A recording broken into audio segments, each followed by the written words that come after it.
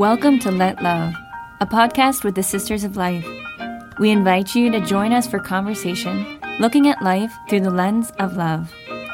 You are loved, you are made in God's image, and your life matters. Let's talk about it. And we are back. This is Sister Agnès Day. And this is Sister Veritas. And this is Let Love Podcast with the Sisters of Life. And it's a joy to be in the ring again here. It is great. And talking about the Gospel of Life, which is fun. Very fun. We're in chapter 1 and kind of a part 2 to chapter 1, which, again, there's an intensity to it. And we're going to dive in more.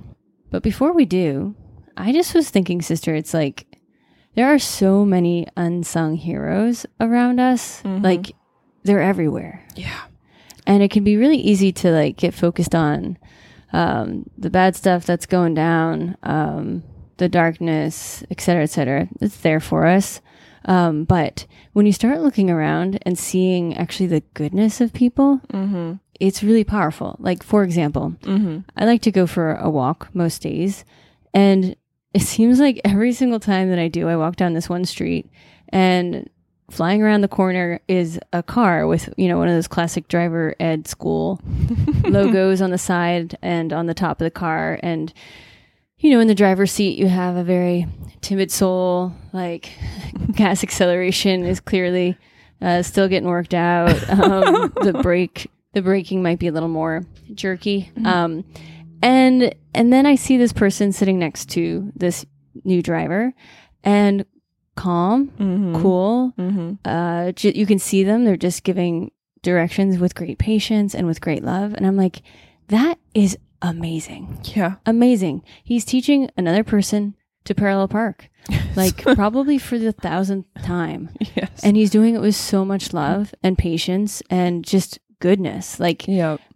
amazing. Driver's ed instructors, you're my hero, especially the one who directed me. I know. Same with me. I'd like to give a personal shout out. Thank you. Thank you so much. They risked their life. I know. It's really true, sister. It's like, yeah, just the unsung heroes, that the heroic little acts of kindness that like actually I think keep the world moving. Like one of the ones I was most struck with in my whole life was we were pulling into a gas station and we're going to go into this one pump, and this other car had pulled into the pump just then, but then they saw us and they realized we had thought that pump was available, trying to get to it. What did they do? They backed out. They hadn't even filled yet. They had backed out to let us fill up. I was like, that is like extreme kindness. That's amazing. It's like, you really don't have to do that, but they did it. That is amazing. Yeah, I was very moved. Or even, actually, sister, I was sent on a mission to get donuts on a Sunday morning. Wow. And I was visiting my family, and so I was sent with a serious mission to get donuts. It's very serious. I just want to say that. Sunday donuts. And I've got, most of my nieces and nephews are under the age of 9. Oh, yes. You better get that donut order right. Yes.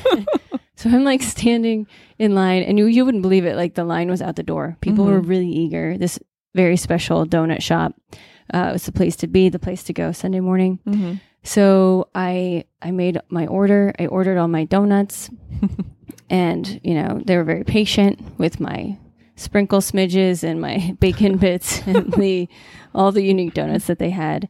And I got to the cash register, and this person stepped out and gave them their credit card and said, "I want to cover these donuts Wow. for sister."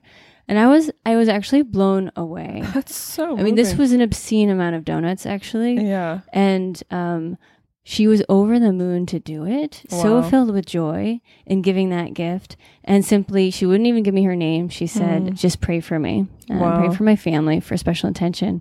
And I was like, absolutely. But I was so moved. That's amazing. I was so moved by her kindness, her goodness, and actually just the joy that I saw in her eyes and just radiating from her heart to do something kind and good for another. And this is donuts. It's not like they were necessary or essential to life, Right. but actually joy and giving super abundantly, which is the way that God loves to give.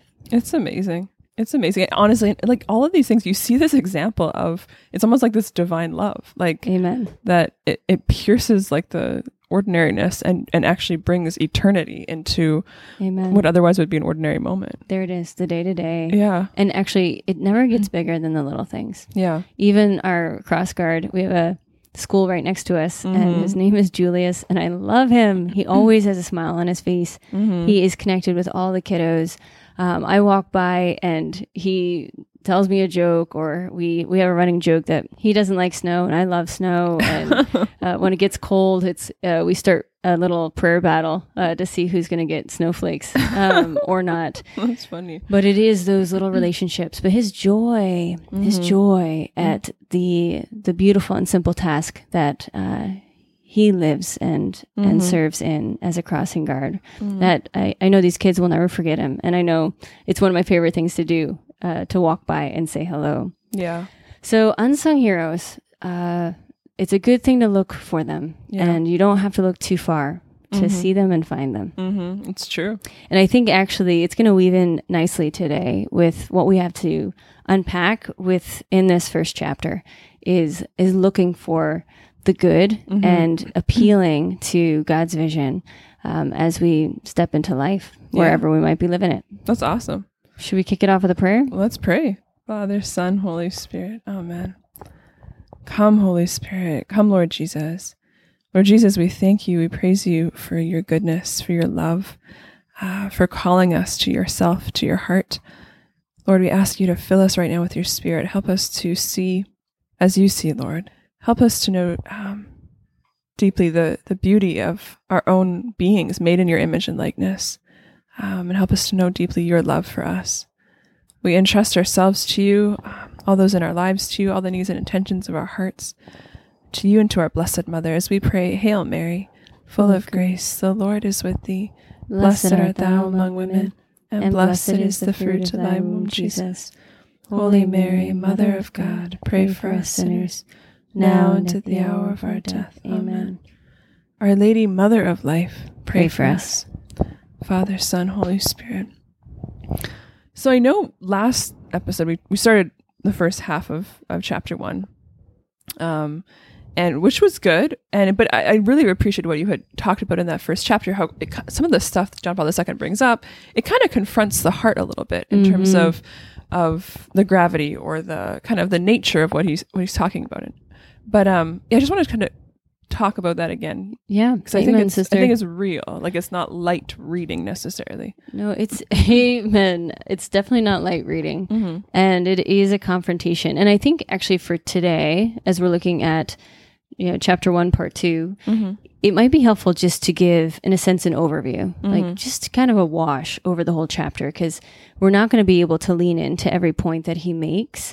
But I think to kind of gather what he laid out, and then actually to back it up even more and to say, first of all, what's the 40,000 foot view on the human person, on life, a vision for humanity. In a sense, why is John Paul II have all these concerns? And then secondly, looking at kind of the root of the crisis that we see, which is an eclipse between God and man, and leaning into that, because I think as Sisters of Life, we live there, and we know how important it is to look upon ourselves and each other as God sees us, and how that makes all the difference. Yeah. And then lastly, focusing in on what this chapter ends with, which really is this stroke of hope and an invitation to choosing for life, to being a part of that vision of life. And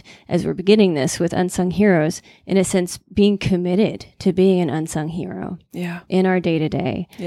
So I don't know, 3 points. I love that. Should I start with an overview? I love 40,000 foot views. I think we should do it. I'm remembering my time when I got to go in the cockpit before that, that wasn't allowed. It's amazing. The world looks different when you take that moment and just look down. So let's do it. Okay. So basically, I think, yes, it's like giving credence to John Paul II in this first chapter, as he's looking at present day threats to human life. He paints a very vivid picture of offenses against human life. And he does. In a sense, he boils it down. He's looking at every level and layer. And he's saying, ultimately, what we have is a crisis of culture. That there's a skepticism of some of the foundational realities of knowledge, of ethics. In a sense, there's a big question mark about who man is, what his rights are, what his duties are. He's seeing the reality that so many people are left alone with their problems, that there's this break in solidarity. There perhaps is a misunderstanding about the responsibility that we have to each other as human persons. And that ultimately this is boiling down to a real eclipse of the value of life, that it can be very hard to perceive the goodness of life, I think, sometimes in this culture, of our lives, of others' lives. And he covers a lot of ground. He kind of spares no detail. He just goes for it. That there's a number of ills of our time. And he wrote this document in 1995. Right. So it's a while ago. Yeah. And yet many of the same ills are present and they continue to develop. And he basically says, if we look at the beginning of life, he talks about human sexuality. Are we looking at that from God's point of view or otherwise? Abortion, contraception, how we're using the information in prenatal diagnosis, the developments that have been made in artificial reproductive technologies, and are they in line with God's vision for how he has designed life to come to be? He also moves to the end of life. He talks about physician-assisted suicide. He talks about euthanasia. He talks about the question of human suffering. And is it something to control and avoid at all costs? Or is it something that is a mystery? And while it is an evil, that it can be treated with human love and compassion. And that there can be, because of the life of Christ, meaning in that reality. He talks about the reality that whole sciences, systems, political and otherwise, are developing, which in a sense increase threats against the dignity of the human person, veritable structures of sin. This is strong language. And again, the roots in being this crisis of culture, a notion of freedom, which exalts the individual in an absolute way. Like, I remember I suffered this as a kid. I had a big brother, and he got to make up all the rules. And when it's no fun. I remember playing Monopoly. I thought I knew the rules, but then he claimed he was the banker and started taking all my property. And again, his will, it was his way or the highway, right? Right. But again, and that's a candid example for this exaltation of freedom, and what is human freedom, and what is that gift that we've been given, and that this exaltation leads to relativism, right? That a separation of truth from the exercise of freedom, which can lead to distortions and can ultimately let us down as we're seeking to build culture and society that really upholds the dignity of the human person. So he does. This is a lot. It is a lot, sister. And I imagine people, as you're listening to this, it's like, gosh, I thought we said that, if you're looking for hope, this is the season for you. It's like, isn't this just depressing and like terrible? And what's John Paul II doing? Like, he's kind of squaring his shoulders and just looking at what's happening, what's kind of happening in our reality. And I think it's important for us to do, right? Because hope is not optimism. Hope's not like a doo-doo-doo dancing down the street with butterflies and sunshine. Like, hope is looking at the reality and trusting in a God whose love actually is more real, And so I think it's, like, we actually have to look at this and be honest and genuine and real with, there are problems in our world. We're not putting our head in the sand. We're not closing our eyes to that. But then once acknowledging that, and then letting the Lord speak into that, speak truth into that, and letting ourselves be rooted in a hope that doesn't come from this world, but actually comes from Him and His love. So I think it's heavy. It can be hard even reading it a little bit, but it's actually, I think, essential in order to look at the rest of the document. Amen, sister. Well, and I think too, it's like being real with it, and then actually what am I going to live for?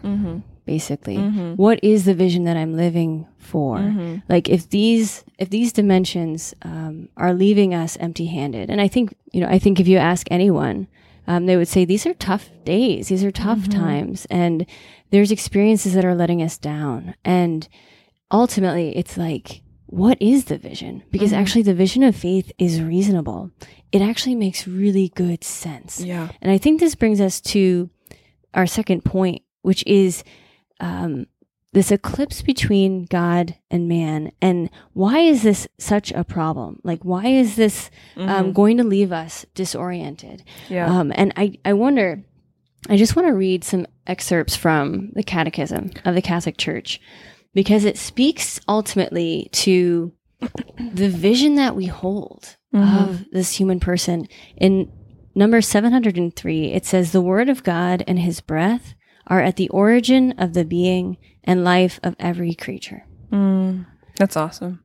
We're talking about the word of God, the breath of God is at the origin of your life, of my life. And I know we've said this before, but that changes everything. That if God has chosen this life to be, then there's a reverence that is required as I gaze upon it, as I treat it. The other reality is that so profound our dignity, so special are we to God, that the world is actually a gift. And this is like kind of a game changer. The reality that all is gift.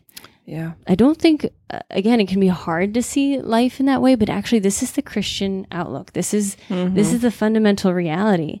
And again, 299 in the Catechism, just a little longer quote, but worth it. It says, "The universe, created in and by the eternal word, the image of the invisible God, is destined for and addressed to man." I just love this, and the reality that it's been addressed to us. God has given us so many gifts. It's amazing. I mean, just walk through a park. It's amazing. Look at a leaf of a tree. Yeah. Let the sun warm your face. Yeah. And there's goodness that we taste in that. Yeah. And that speaks to us of this greater reality, as you were saying, sister. And the need, in a sense, to return to our roots. That why is it such a crisis? Why does it leave a person disoriented? Why does it leave a culture in a spiral? If there's an eclipse between God and the human person, because he made us. And we only come to know ourselves authentically as we allow God to gaze upon us, as we look at him looking at us. Right. Sister, it makes me think of, I love all that. And as you're speaking, it makes me think of my experience at an aquarium. Awesome. Stay with me here.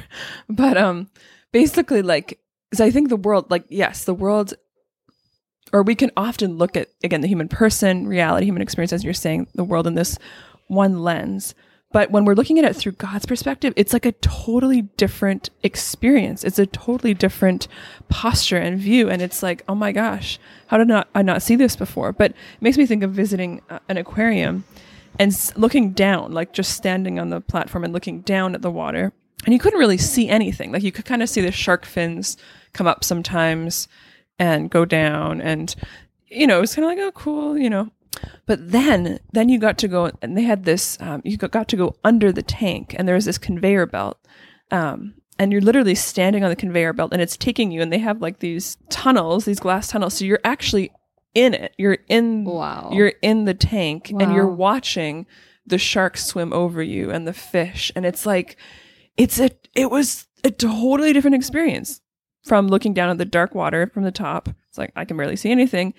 When you're in it, it's like, oh my gosh, this is a whole world. I'm seeing things I could never see before. I'm understanding things in a way I could never understand before. That's what it is, looking at the human person through God's eyes, through as he intended us to be, in reality to be. It's really amazing. It's really amazing. And I think, when we, as you're speaking, the eclipse of God and man, like, what is an eclipse? Eclipse is when something else obstructs an object. So obviously think like a solar eclipse, right? Like, I'm sure you've had experiences with solar eclipse. They're super cool. They're super cool, but you can't look at them directly because you'll be blind or something. You have to look at bad effects. Yeah. I've never done it, but but you need to like look through a special box thing and like. Yeah. But it's this obstruction, and it's just a neat image to paint like what happens when we forget God. Well, and even the document would pose that without the creator, the creature would disappear, right? When God is forgotten, the creature itself grows unintelligible. Man is no longer able to see himself as mysteriously different from other earthly creatures. He regards himself merely as one more living being, as an organism which, at most, has reached a very high stage of perfection. He no longer grasps the transcendent character of his existence as man.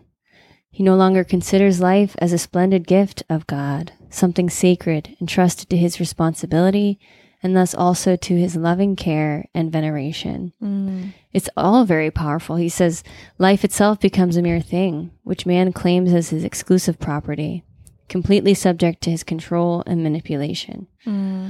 Number 23, he says, the eclipse of the sense of God and of man inevitably leads to a practical materialism, which breeds individualism, utilitarianism, and hedonism. So you see there's kind of this cascade. And yet when you think about what does it feel like when you go to pray, right? What does it feel like when you are given the grace and privilege of just receiving the love of God as you adore the Blessed Sacrament, as we worship God, as we praise him, peace, goodness. Like I feel the gift of my own life, as you can experience yourself as being chosen and beloved and worthy of God's love. It's powerful what God does, the God effect. It really is, sister. And it's because it's like in the Lord, that's when we discover who we are. That's when our life, takes on this greater meaning and depth, and we can see more clearly, Like I remember talking to this one young man, and I was asking him, and I said, do you pray every day? And he said, no, I don't. And he was really kind of depressed and down on life and just kind of giving up hope, really. And I said, try praying just 15 minutes a day. Just try it and stick to it like your life depended on it, and just do it. If there's nothing else in life, that you just do this.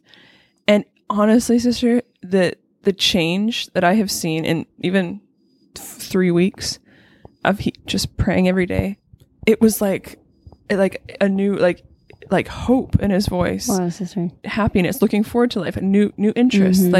And it's just because it's like when we're out of touch with God, or we're not, or letting ourselves be in his presence and, consciously choosing, it's like we're scrambling to be filled, and nothing else is going to fill us but him.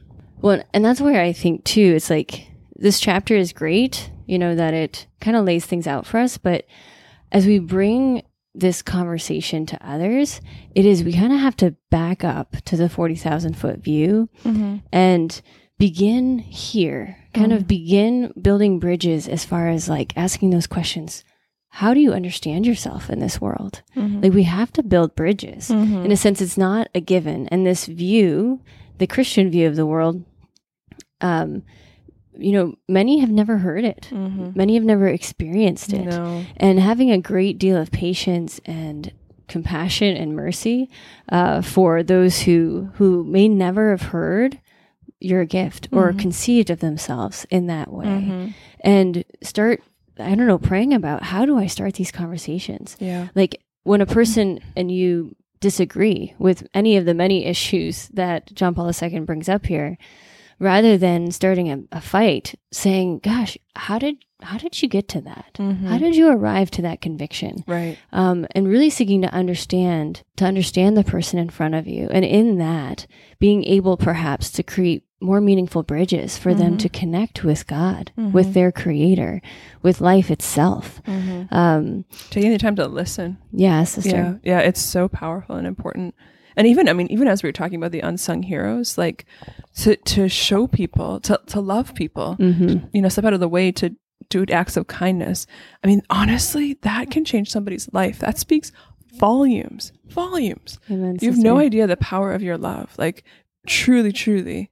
Yes. And like building, like we can begin building a culture of life and a culture of love with, as you're saying, with the little things, with our day-to-day interactions. It's so powerful. It all goes back to that song.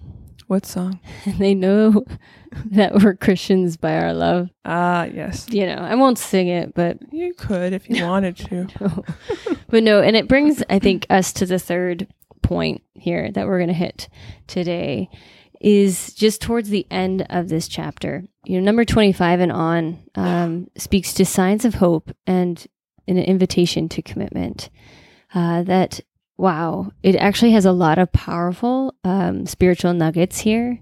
This reality that, you know, when human life is attacked or irreverenced, God feels that. God is attacked. God is irreverenced. This reality that the voice of your brother's blood is crying to me from the ground. And we talked about that. You know, the first murder that occurred between Abel and Cain. And basically that God hears this cry, and he mediated a new covenant. That basically Jesus went to the broken bottom of your life and mine. He brought redemption. He brought new life. And in this, we have a choice. Yeah. We can choose life wherever we are, wherever we're standing, no matter how dark it is in front of us. We can choose and reach out for life, for that life that Christ extends to us, and we can imitate his life. We have the grace and the invitation, in a sense, to make a sincere gift of ourselves, as you're talking about, sister, this witness of love. That is more powerful than anything, but we have to dare to live it, to reveal it. It's really true, sister. And actually, as you're speaking, it brings to mind a powerful example of a man named Lieutenant Stefan Jasinski. I'm hoping I'm saying it right, but he was a lieutenant in the Polish Underground Army during World War II, and he was basically a spy trying to scout out the conditions of Auschwitz, and basically reporting back and trying to help the people who were imprisoned there. Anyway, he got arrested as he was trying to do these good things, and he was thrown into Auschwitz himself, and he was put into this cell not too far from Maximilian Kolbe's cell, in the same death bunker, Block 11, and it's really powerful because, so he's there, and it's like, I mean, kind of an image of hell, basically, you know, you can just imagine Auschwitz. And what did he do? He carved into the plaster of his cell wall an image of Jesus, an image of the merciful Jesus. And you can see actually him holding, like he also drew part of himself in holding Jesus. And I think this is such a powerful image, is what you're talking about, is like, we can always choose. And yes, I mean, this is heroic, you know, in kind of an exceptional situation, but he chose life. He chose the Lord and made this act of faith in this darkness, that the Lord sees him, is with him, and that this evil that's happening around him does not tell him who he is. It is not the end story. And I think it's just so important. And I think it's a powerful image for us, you know? It's really powerful, especially not to allow that eclipse, to preserve that relationship which is there between us and our Creator. Yeah. Each and every single one of us. It's really true. But it makes me think of another image too of that, I remember I used to teach swimming lessons, I think I mentioned before I entered, and there's one class I taught that was for children who had some kind of disability. And there was this one young man who had very severe autism, and he couldn't talk, and I don't think he'd ever be able to talk. And I remember my teaching, quote unquote, was I literally, you know, take him by the hand into the water, and I just hold his hands and stand there in the water for half an hour, you know. Wow. And he would just kind of look around and couldn't say anything and just look around. And his mom, I was so moved, because I was kind of like, I hope he is liking this. Like, I don't know. But his mom, like, knew his every, you know, gesture, which even appeared hidden to me. And she could read her son so profoundly and so deeply. And she's like, oh, you know, he loves this. He loves this. It's so wonderful. But to me, like, what an image of that choosing life, choosing love. And just the reverences, treating each person with such reverence, and kindness. And yes, it's like John Paul II talks at one point about, our dignity is not equated with our ability to communicate, and just like those little ways of affirming another's dignity, that it is despite what the person can do or not do, Amen. I think it's so powerful. It's really beautiful, sister. In a sense, the blood of Christ will give us the strength that we need to commit ourselves to promoting life, however it finds us. How beautifully this mother responded to her child. That in a sense, we have certitude in Christ's offering, that God's plan for life is going to be victorious. And I think, again, maybe if you permit me one more example, someone I'm coming to know more and who's actually a venerable. His cause was opened recently in 2017, born in 1909, Father Patrick Peyton. I don't know if you've heard of him. I have heard of him. Sister Mary, one of our sisters, talks about him very often. Amen. So he's incredible. Holy Cross priest.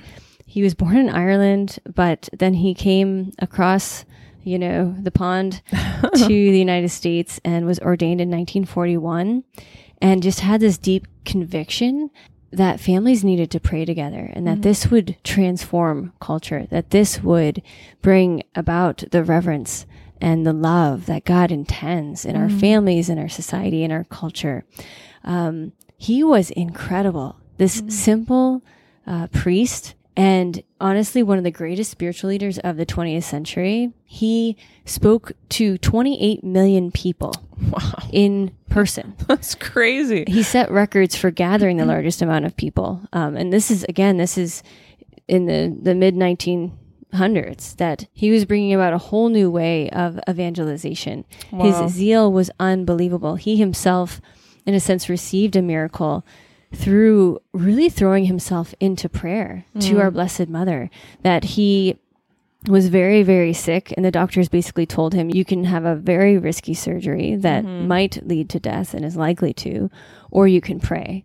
And basically, a fellow priest, he wasn't yet ordained. Patrick Peyton was not yet ordained and had this huge desire to become a priest. And this priest came to him and he said, Patrick, you've been given the gift of faith, and what are you going to do with it, basically?